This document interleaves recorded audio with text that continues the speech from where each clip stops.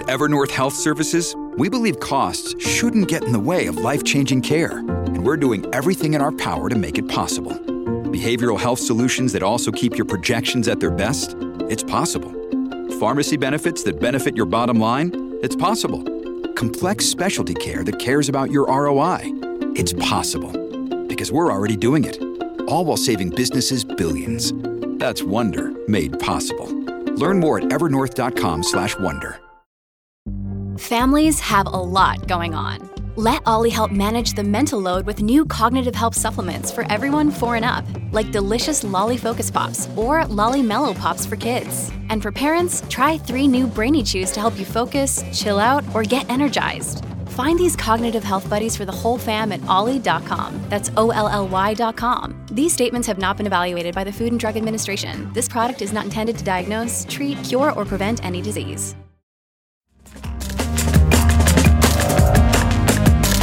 Hello and welcome to Basically. I am your host, Stephanie Preisner, and today I have an episode that a lot of you have asked me for on the government's new Housing for All plan.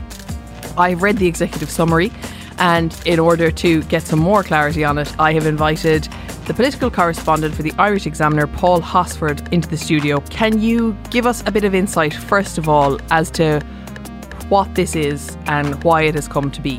Well, I suppose the main thing that you have to remember is that this government is about 16 months old, and its biggest mandate when it came into being was to solve the housing crisis. And like you said, the executive summary for Housing for All really sums up the main issue. And in its first bullet point, it says that a new plan is needed because there are not enough houses to buy or rent in the private sector. And that's what this plan aims to address. And I suppose the thing that it tries to do or will try and do, its baseline level for success is improving affordability and availability of houses. One of the key kind of measures of its success or failure internally is going to be whether or not it will reduce house prices in Dublin. The aim is to get house prices in Dublin to around about 250,000, 325,000 euro. And that will kind of be seen as addressing the overall system, because we know that Dublin is generally an outlier. It's generally more expensive. So if you get the prices in Dublin, generally succeeded across the country.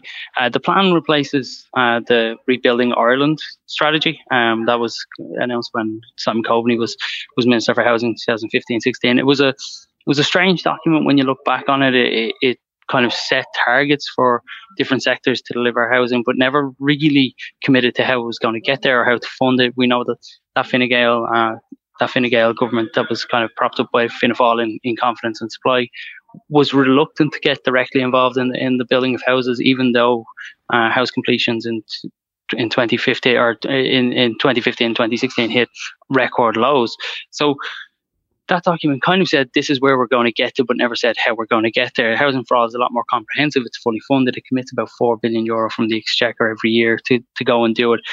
It was needed because this government needed to make a statement and say this is how we're going to fix the housing crisis. I think if you look at election manifestos, it's probably a little shy of what was promised. But I think I suppose that comes down to manifestos not having to exist in the real world. So I suppose that the document itself exists because the government needs to say this is what set out its stall really and say this is what we're going to do to fix what is really becoming the societal issue of our time. And so this has been an issue before, right? And I live in one of those very, very huge estates in North Dublin, in Cabra, where there's just vast amounts of houses, all usually surrounding a green area, but they're all and sort of all named after rural Irish places. And they were all built by Fianna Fáil, probably in the 30s or 40s. Is this document I know that Fianna Fáil tried to identify themselves as the party that builds houses, housing is one of their big things. Do you think that that Fine Gael and their Fine Gael are less concerned about building houses and this document is more robust because Fianna Fáil are in there? Or why do you think, or do you think it's just a response to maybe the sort of Sinn Féin wave that happened in the last election? Yeah, well, I think there's probably two strands there. Fianna Fáil definitely paints itself as a party that can deliver housing, and delivering housing is what they would argue sets themselves apart from Fine Gael. Like you said, the likes of Cabra and Marino and Fairview and Crumlin and Drimna would have been built in the 30s, 40s, and then there was and 50s, and there was a huge social housing kind of building program in the 70s across the country, and it was all kind of Fianna Fáil led. I was at the Fianna Fáil Think In on Thursday, and the Taoiseach is very clear that Fianna Fáil is a party of delivery, that they know how to work the levers of government, that they know how to, I suppose, navigate the machinery of the civil service to get things done. And one of the things that they'll do here is really deliver on what they say. But I suppose the thing about this document and the thing about this plan is that everyone in government is committed to it because they have no choice but to be. You mentioned that there Sinn Féin really just excelled on housing in the last general election. I suppose the winning and losing of the election in a lot of ways for a lot of people was the debates on housing. And I think if you look at the profile of people who were voting, a lot of people would have been, previously probably voting when they... Yeah. Yeah, and a lot of people would have had, kids sitting at home with them who are in their 20s and 30s, and they realise that they maybe can't vote for the parties they would have voted for because it's not working for their kids, and that's, that was a big kind of deciding factor for a lot of people. So this document is, it's a long document. It's well, it's kind of well put together, but it's also a really, really important document. I think its success is whether or not this coalition survives or not, whether or not, I suppose, and whether or not Fianna Fáil survives or not. It's really tied itself to it. On Thursday morning on the radio, Sean Fleming essentially admitted that Fianna Fáil lives or dies by delivering houses as set out in this document. And we'll get into the document now, but I just think that there's the reason that I wanted to cover this on the podcast is there's this sort of cynicism about government that has crept in, understandably, because of all the missteps and all the sort of leaking and the infighting that's been happening. And I think people have lost a bit of hope now in terms of it's just another document. It's just people talking. They're not actually going to do anything. We need Sinn Féin to come in. All that sort of rhetoric has come in. And so I wanted to speak to you about breaking down this document so people understand this is actually what they are committing to. And then because we will have understood it, we'll be able to track and see if it is actually coming to pass. So the document highlights the issue that there are not enough affordable houses for people to rent, not enough affordable houses for people to buy privately, and then there's not enough supports for people to be helped to buy, I suppose. Do you want to talk us through, so those are the problems as the document sees it. If I've missed any, you can fill them in. But what are Fianna Fáil, or what are the government, the coalition, suggesting as a way to tackle this huge issue, not just in Dublin? Yeah, well, I think if you look at the Housing Minister Darragh O'Brien, and to give him and I've done this in print a number of times, give him his credit. He understands that the housing system is what's broken, and that there's no silver bullet here, that you can't just fix this by doing one thing. One stroke of a pen's not going to fix it. So the document itself lays out a number of what they call pathways. The first one is to support home ownership and increase affordability. Now, the government, Fianna Fáil and Fine Gael, have always maintained that increasing supply will increase affordability. So if you increase the supply from where we're at now, which is, if you go back to the last non-COVID year, we hit about 21,500 homes. They're looking to make that about 33,000 a year. With that, within that, you'd have 6,000 affordable homes to be made available for purchase every year through either your county councils, through approved housing bodies like the likes of Fluid or TUA, the local or the Land Development Agency, and then there's this talk of a strategic development between the state and rental banks. The local authorities are going to be given huge amounts of money to make possible an affordable purchase scheme, which is where the council would essentially take an equity stake in the home to bring the price into an affordable bracket for people. Does that mean that the council will own some of your house? Yeah, they will, and the way that the system is kind of laid out, you would never have to repay that equity it would only be when the house is sold or passed on that it would come to be paid off. So right, okay. it's not like the shared equity scheme for first time buyers, which is another aspect, and that will include a service charge which kicks in year 6. So what you does don't that mean? have to. The government will help you to buy the house, and then after 6 years you pay them back how much they've helped you. Well, no, you don't pay them back the amount. There is a service charge that kicks in. You never have to pay off. It's the same thing. You never have to pay off the full equity. You can do that when you pass on the house or when you sell the house. The shared equity scheme does have they call it a service charge. It kicks in at year 6, and then it goes up in year 10 and year 15, and then the final one kicks in around year 20. I suppose it's just to fund the actual scheme itself, So who is that?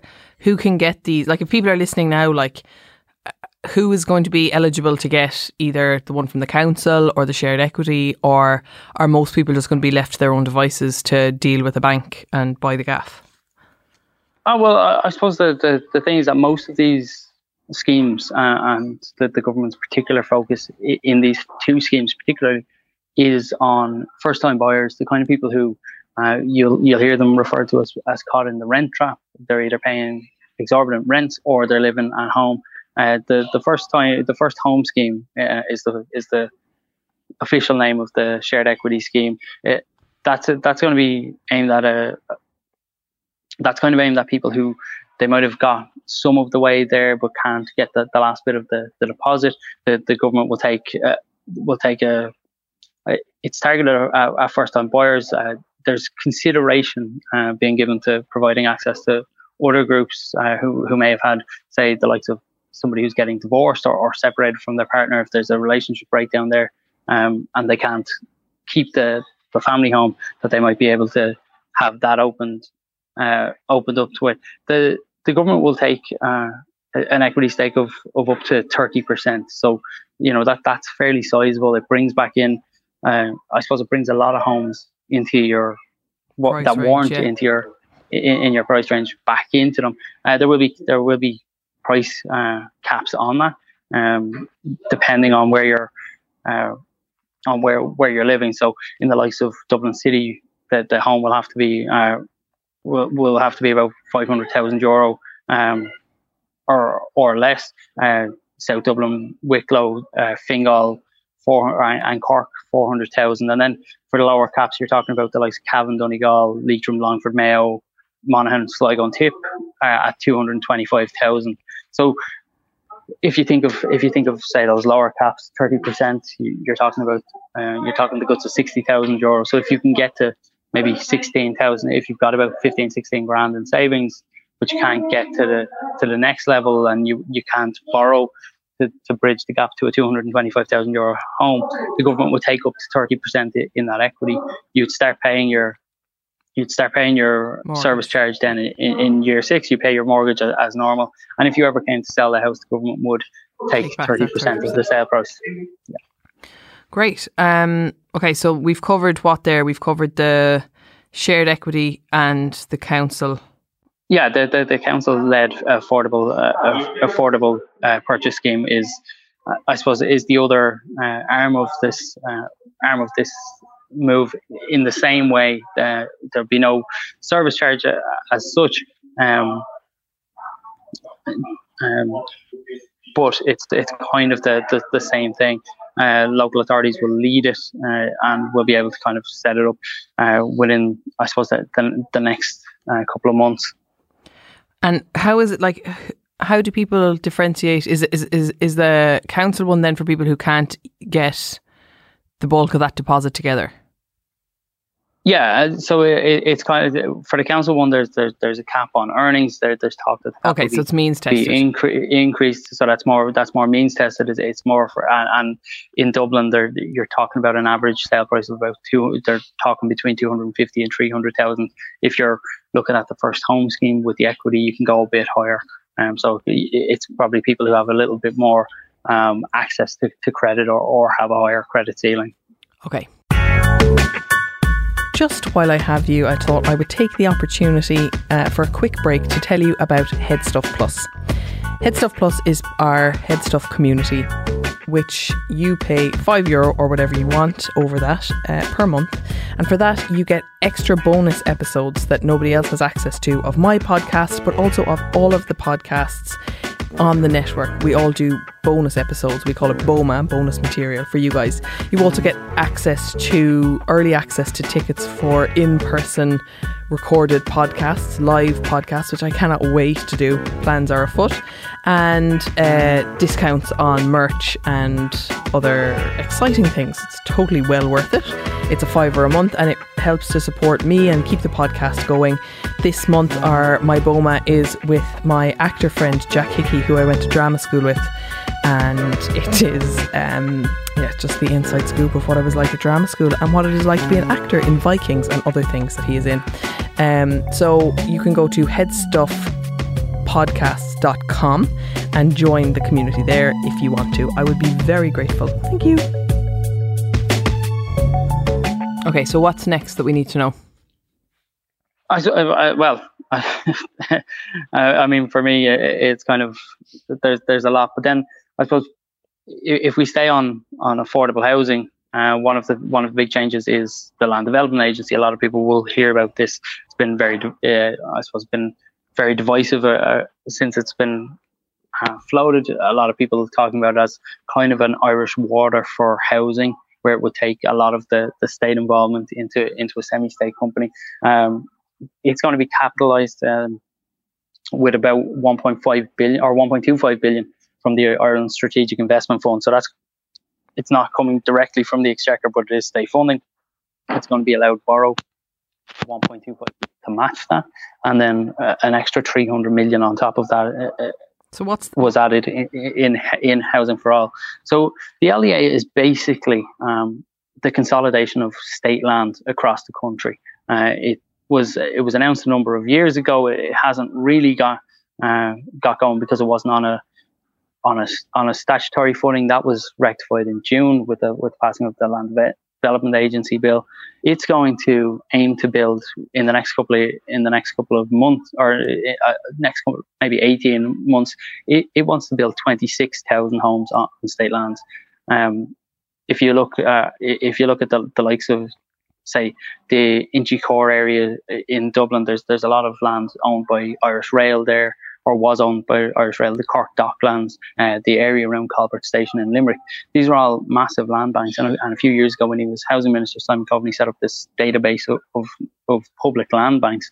And the LDA's job is to come in and consolidate all of that. It has plans currently for 6,000 homes on 12 sites, but that were state lands. And the whole idea is that rather than having a number of agencies involved, the LDA would just centralise what was happening and deliver the housing. And are these houses going to be owned by the state, like council houses, or is this for private development? Yeah, so the rules around the LDA are kind of they're kind of related to where it is. But in any place that the LDA's housing is over, or anywhere that the population is over 150,000, then the LDA needs to have a large percentage of social and affordable housing. Now, the issue that a lot of people would have is what actually constitutes affordable. Affordability isn't tied in this document or in legislation to earnings. It's increased. The raises in price are actually linked to overall inflation. So if you're somebody who, if your earnings aren't going to go up and house wasn't affordable to you before, the fact that it's called affordable now doesn't really do a whole lot for you. So the LDA is the aim for it is to build mostly social and affordable houses on state lands. Right. Okay. And then so does that mean that? So say in Inchicore there's a big plot of land that the LDA own. Do they get private developers to who's building these houses? Well, that's one of the major questions about the entire document. But the fact is, there's no state building company. There's nobody who can build on scale. The Department of Housing doesn't have 10,000 builders at its fingertips. So private developers are used all over the country by everyone who builds a house anywhere. So I suppose it was. One of the questions is, where are we going to get the workers? Because this document aims to go from 21,500 homes built a year to 33,000 homes built a year. Now, at the minute, you're talking, there's about 40,000 people involved in house construction in Ireland. Mm-hmm. The document says that to get to 33,000, you would need to get up to 67,500 workers. Now that's adding nearly 75% to the overall workforce. But it says that if you want to get to 33,000, and if there's a significant backlog caused by COVID, then you might need to get that to 80,000 workers. Now that's doubling the size of the workforce. Now, training the likes of carpenters or electricians or plumbers takes a number of years. So it takes 3 or 4 years to get somebody up to speed. We don't have that kind of time frame, I suppose, really to wait around. So massive effort has to be put into training up a lot more people. The Taoiseach was very, very clear 2 weeks ago when this document was released, that he was saying to people leaving school that an apprenticeship is very much worth your while, because there will be work, there will be. This document is funded. We know that that the state at least is going to build about half of the 300,000 homes that it's aiming to build by 2030. So there is going to be work there. In that. And I guess, yeah, exactly. This document more than me, so obviously bring me back if I go wrong. But does this mean that this is the Housing for All plan, right? So it's a government document that aims to create a provision of housing for those who can't afford housing at the moment or are finding it too difficult. For those people who are currently not finding it difficult, people who are extending their houses, who have loads of access to income, who just want to build their house on this site that they bought in, Ballygo, wherever, are those people...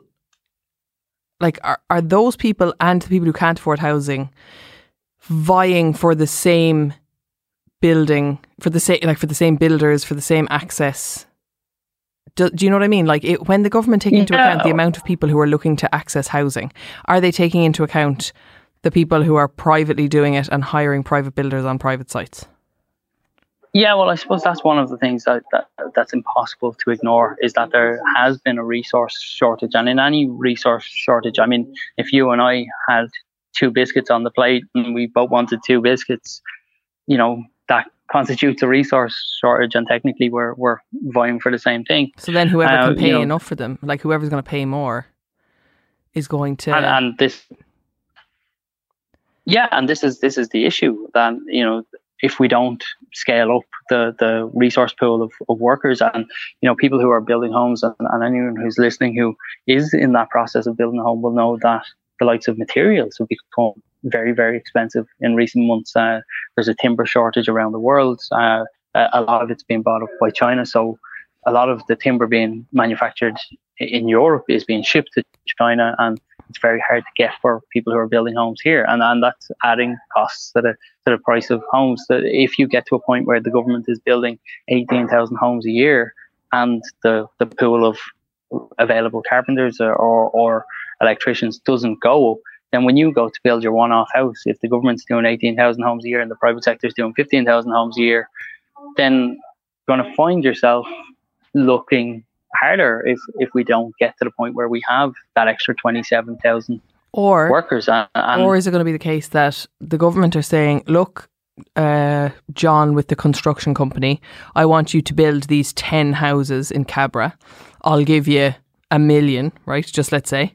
And so John starts away, and then Mary has a plot of land in Cavan and she wants to build her one-off house. So she says to John, actually, I'll give you $1 million just to build one of them if you just do that really quickly for me. That it's going to the lack of, while we're trying to increase supply of housing, we're not acknowledging the lack of supply of workers, which is actually going to increase the cost of labour. Which and this is this is the thing, and to be, to give this document its credit, it does understand that there is a kind of a societal response here, that we have to solve the number of workers, that we have to solve the availability and affordability of land, that you have to get the legislation right. This government has passed a lot of housing, I think 7 pieces of legislation in 16 or 17 months to do with housing, but there is an attempt to overhaul the entire system. And the problem with that is that these things take time, that it's going to take, Darragh O'Brien is confident that we'll start to see the impact of this document next year. Some people are warning that you won't see it for a couple of years. If you think of something like earlier this year, there was a controversy around the sale of family homes to vulture funds, and the government came in and they introduced rules about the numbers that can be sold. They introduced a change to the stamp duty for institutional investors. But those changes won't really see any impact for about 2 or 3 years, because the vast majority of large home builders will have already pre-sold homes. Mm-hmm. So if you live near a housing development, if you look at the ones that are just at foundation level now for you, or the walls might have gone up, a lot of them are already sold. If you look at the annual reports of the big house builders who are PLCs, they'll say, look, we've got forward sales of about 1,000 for the next 3 years. And so the vulture fund situation is where like an external company, maybe not even an Irish company, come into a new development. They're like, we'll buy all of these houses and then we'll rent them to people. Is that it? Yeah, exactly. Yeah, absolutely. And in some cases, I had a piece a couple of months ago about a development out in Ongar, in just outside Blanchardstown, where the vulture fund bought a load of apartments, sold some to the council, but are now doing what's called an enhanced lease. The government kind of envisages an end to enhanced leasing.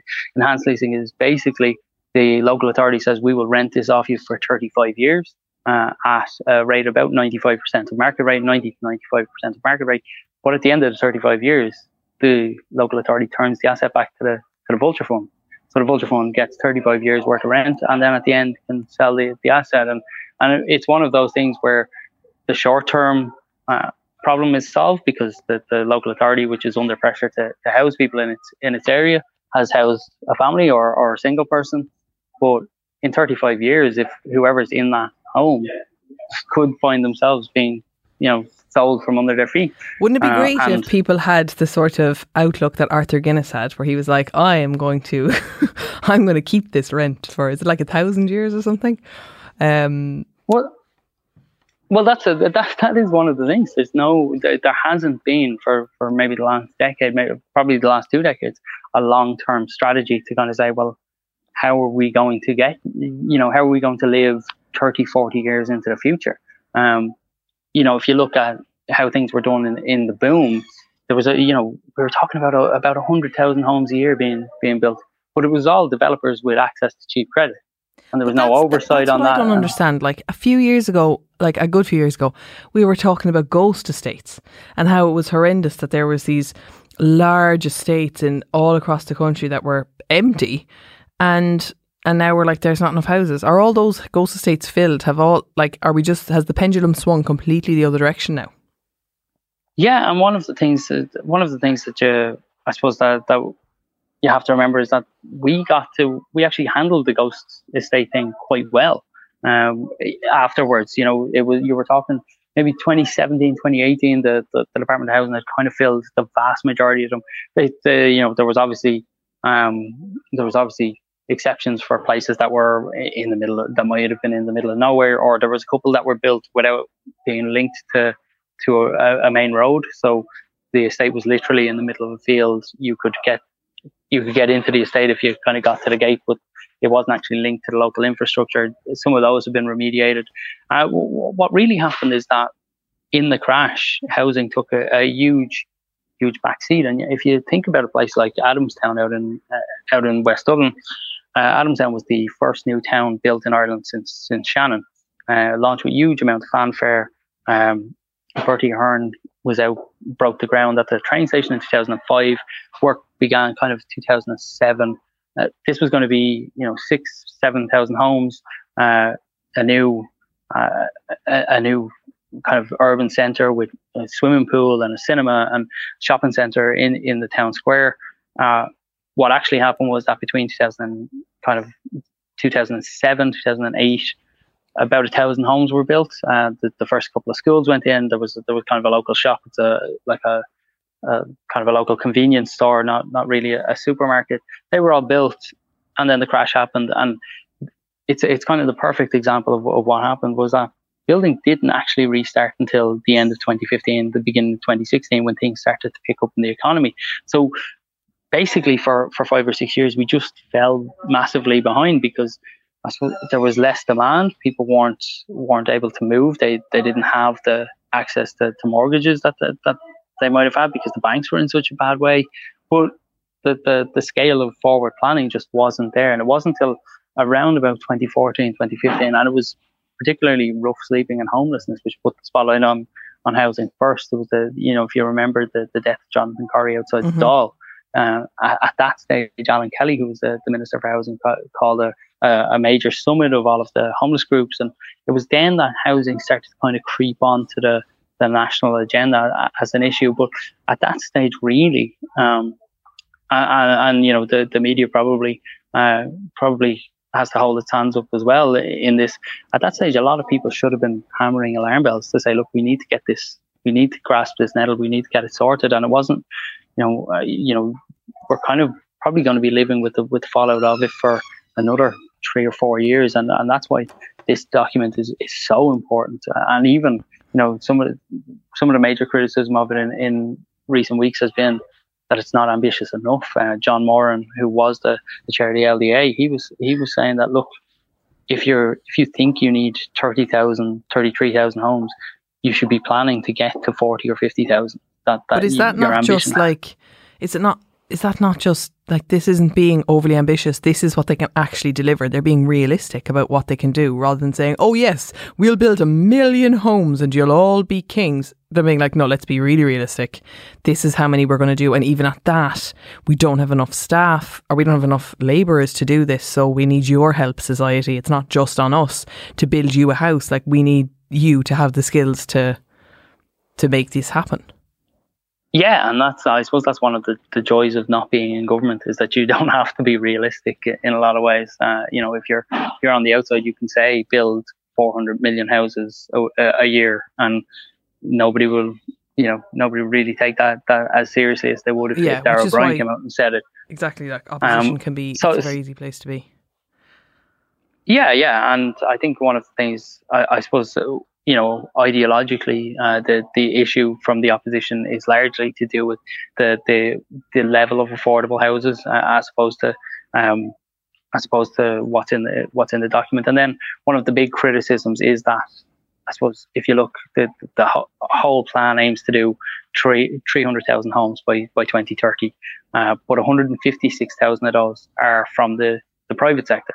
And opposition politicians, and particularly Eoin Ó Broin, made the point that the government can't really say what the private sector is going to build.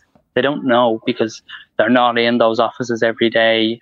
If one of the big PLCs, if a Glenveagh or a Cairn, decided against building on a plot of land that it has because the prevailing market conditions are not there, then you might miss out on 600 or 700 homes. Yeah, but like, why? I understand bringing up that point, but like, the demand is there. Why would Glenveagh or any other company say, actually, do you know what, we won't bother? Like, the demand, people are literally knocking on the door for the house. Oh, absolutely. And I suppose the demand is there, but again, I suppose Darragh O'Brien says, in the press conference for the launch of this, said that, look, all of this is based on a lot of knowledge within the department. We're well placed to know what we're at, and what the private, they have meetings with the private sector constantly about what they think might be delivered. But I suppose it's very difficult 9 years out to say, we're going to do X number of homes. And can I just ask before we move on, and I hope I'm not skipping anything, but we'll move on to what they're suggesting for rental. When they say that they want to bring the average price of a home in Dublin down to €250,000, what does that mean for people who currently own homes in Dublin and their value? Well, I suppose that's the two-sided, the double-edged sword of it, isn't it? It's this idea that if your house price comes down, having bought at the top of the market, what does that mean?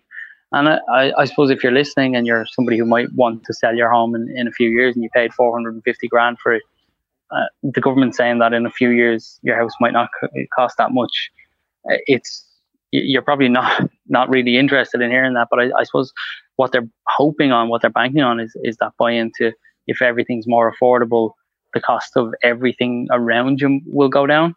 So if housing isn't as expensive, it'll be a lot cheaper to do other things. But yeah, like that is an interesting point, that a lot of people, if house prices went down, would actually lose out, and through no fault of their own, having just bought at the point in the market that they were. But I guess that's the issue, isn't it, with NIMBYism? NIMBYism, for those listening, is not in my backyard. That like when someone has bought a house and they have got themselves secured, they no longer really want the housing. They no longer want this solution, because it means that, like, if you currently have a house in Dublin and the government do what they say they're going to do, your house is going to reduce in value. Not just in Dublin, anywhere in the country. Like, if you buy now, your house will reduce in value if this comes into play. Yeah, and that's I suppose that's the rub, isn't it? That if house prices do go down, a lot of people are linked to that, and they might find themselves in what we used to call negative equity, which was kind of a throwback to the beginning of the crash, where a lot of people who your house is no longer worth what you paid for it, and you can't what you paid for money back. Yeah. Okay, so moving on from that depressing note, if that's correct to do so within the document, what do the government have as a provision for people who are renting? Or have I missed a bit in the building? No, there's plenty in building. I mean, we could, this is a 160-page document. So I did actually have one question from a listener to say, have the government said that you can no longer just build a one-off house randomly in the countryside if your parents gave you a plot of land or you bought it? No. The Junior Housing Minister, Peter Burke, was at a meeting with Macro and Ferma a couple of weeks ago, and he told them, look, one-off rural housing has always accounted for about 25% of the homes that we build in Ireland. There's no plans to adjust that or to change that. There had been kind of a social media rumour that this was going to be banned from March. That's not the case. You will still be able to build. Approvals for one-off rural housing are actually, in terms of planning permissions, they're about 86-87% get approved. So there's no real issue there. Politically, it will become an issue because Greens are got a thing into the programme for government, which is called Town Centres First. It's a plan that would get people to move back to rural areas, but in service sites near the town centre rather than outside in one-off housing. So I suppose there's a political fight to be had there, but there's no actual change to the law coming. Okay, great. So let's move on to renters then. Yeah. So I suppose the big flagship for renters is what they call cost rental homes. This is, and I'm at risk of sounding like the minister here, but I've heard him say it at a number of press conferences. This is a brand new type of tenure. It's never been done in Ireland before. The first homes are coming onto the market in the next couple of months. It's basically what's going to happen is that approved housing bodies, so the likes of your Clúids and your Tuas and your Responds, are going to build homes that are around about 25% below market level. So in Dublin, you could be looking at rents for family homes of about €935, €950. The aim is to build 2,000 of those a year over the lifetime of this document. So you're talking about 20,000 by the, or 20,000 by the end of who's going to own the document's lifetime. They'll be owned by the AHBs, the approved housing bodies. They'll they'll basically buy them the way that they always do.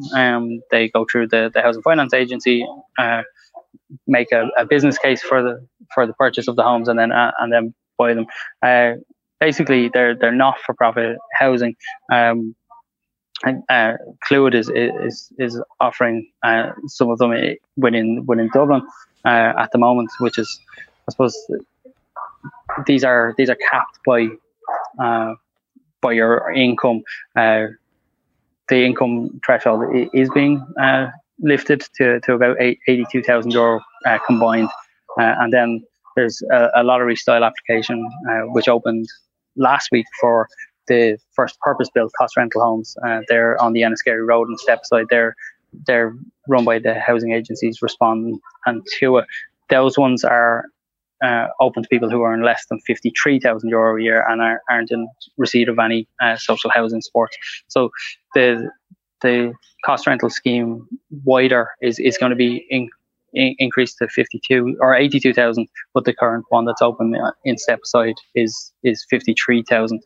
One of the big issues that AHBs have particularly is that those cut-offs have been traditionally very, very hard. So if for example, somebody's living in social housing and the family is earning just about at the threshold for a single income worker and they get offered a promotion, it's in their interest not to take it because they won't be able to keep their social housing.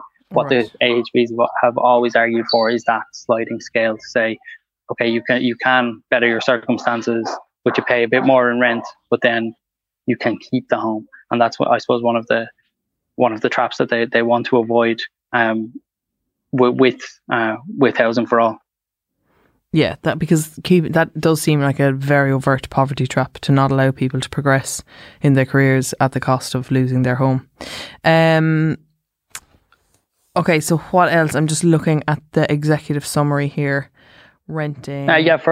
For renters, then you've got the essentially a rent value increase is what they've called it. They've linked rents to in rent pressure zones. You remember them? They're a kind of the more urban areas around the country. At this point, most of the country is in a rent pressure zone. So the value of the rent will only increase linked to inflation. There'll be regulation of short-term lettings, which is their way of saying that Airbnbs will be regulated. We know that they take a lot of stock out of the overall housing market.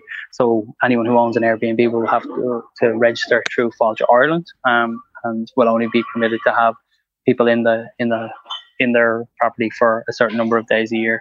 Then when will that be coming? Then there's the aim is to have that one in over the next couple of months, so that it's in place for the kind of the spring season next year. There's a move towards indefinite tenancies, which means that basically you can stay in your property forever. Now, I suppose the way this is going to be done is slightly different. It's not necessarily that you sign a lease that says I can stay here forever. It just means that the review will be the review in year 7 will be slightly different, but it does mean that people have a lot more security. That's the whole aim. How are they able to do that if people are renting private homes? I suppose that if I own 2 houses and I rent one of them to Alan, and Alan wants to stay indefinitely, but maybe I want that house back in a couple of years if my circumstance changed. How can the government get involved with a private home ownership? That's my house. I can do what I want with it. No. Oh, absolutely. What the government will essentially do is they'll legislate for what they're calling tenancies of in indefinite duration. It won't really mean that you will be able to stay forever. It will just mean that the way in which the renter is removed becomes a little bit more fair on the renter side. If you want the house back to live in or to sell it, that'll be completely allowed. But it won't be.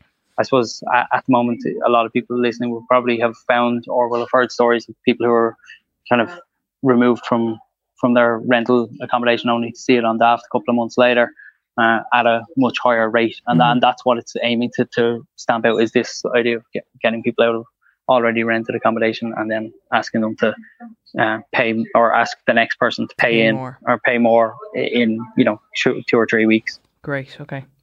And what is next? Yeah, I suppose for renters, then you're still the last thing then is this minimum BER standards for private rental. People listening with their scarves and jackets on. I know, I've been that soldier. Just basically that you can't rent. You can't put your house up for rent if it's absolutely an icebox.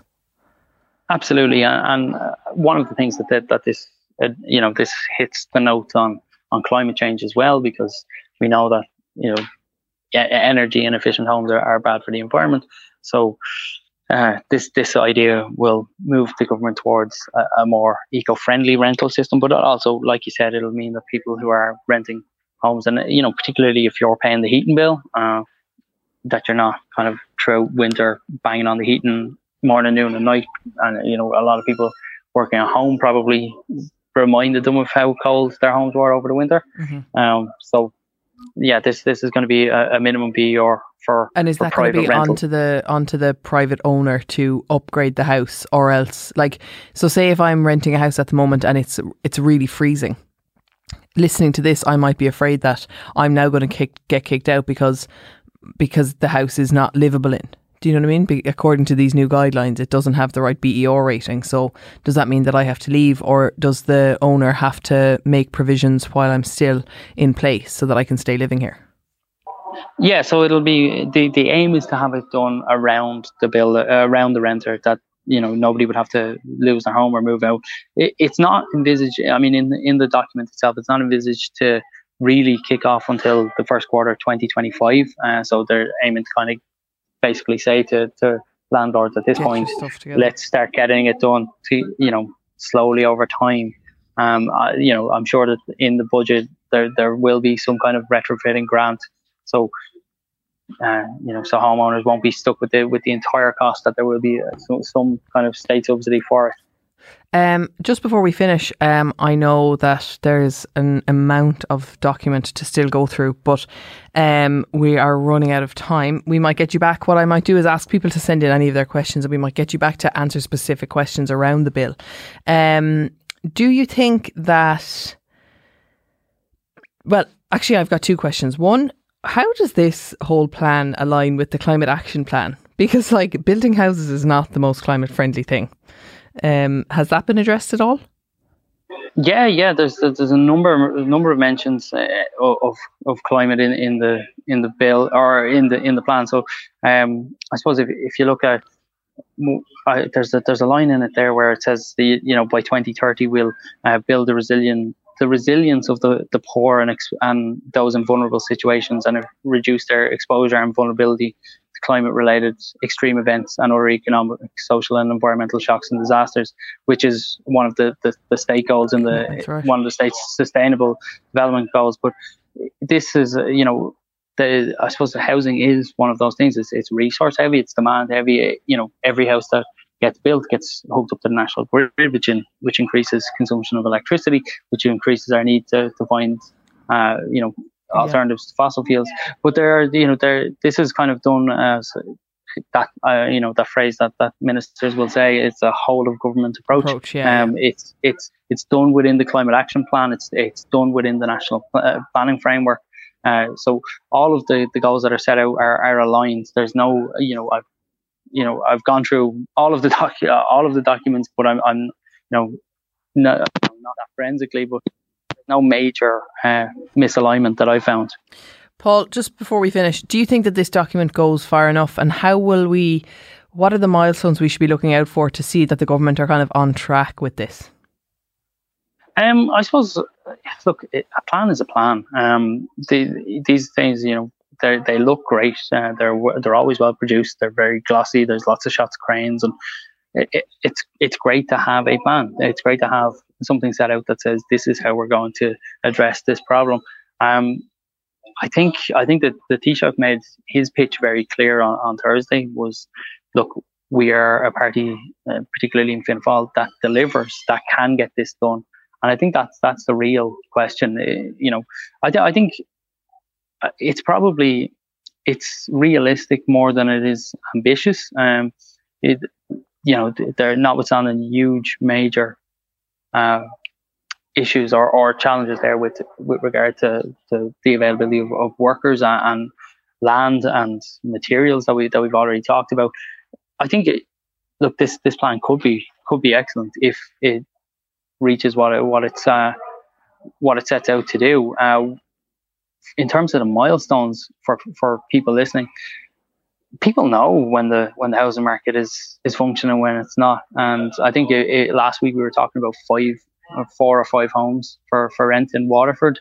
I think when you get to the point where it's easier to rent in major urban centres, when it's cost effective, when people aren't giving over massive amounts of their income, I think most people would use that kind of between 25 and 33% of the average income or of your personal income going on your lodgings.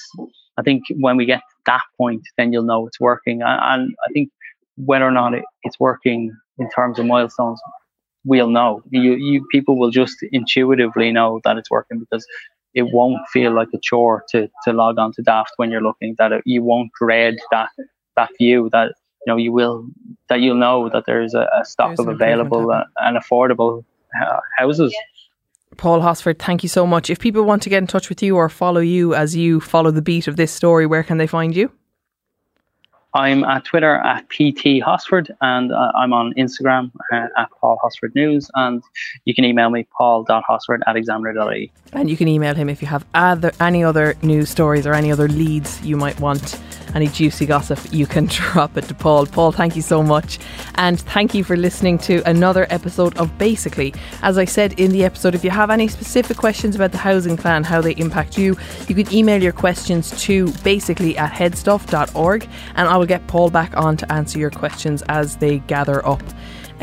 Our music is by Only Ruin. Our graphic design is by Cathal O'Gara. We are produced by Alan Bennett and are part of the Headstuff Podcast Network. Thanks for listening.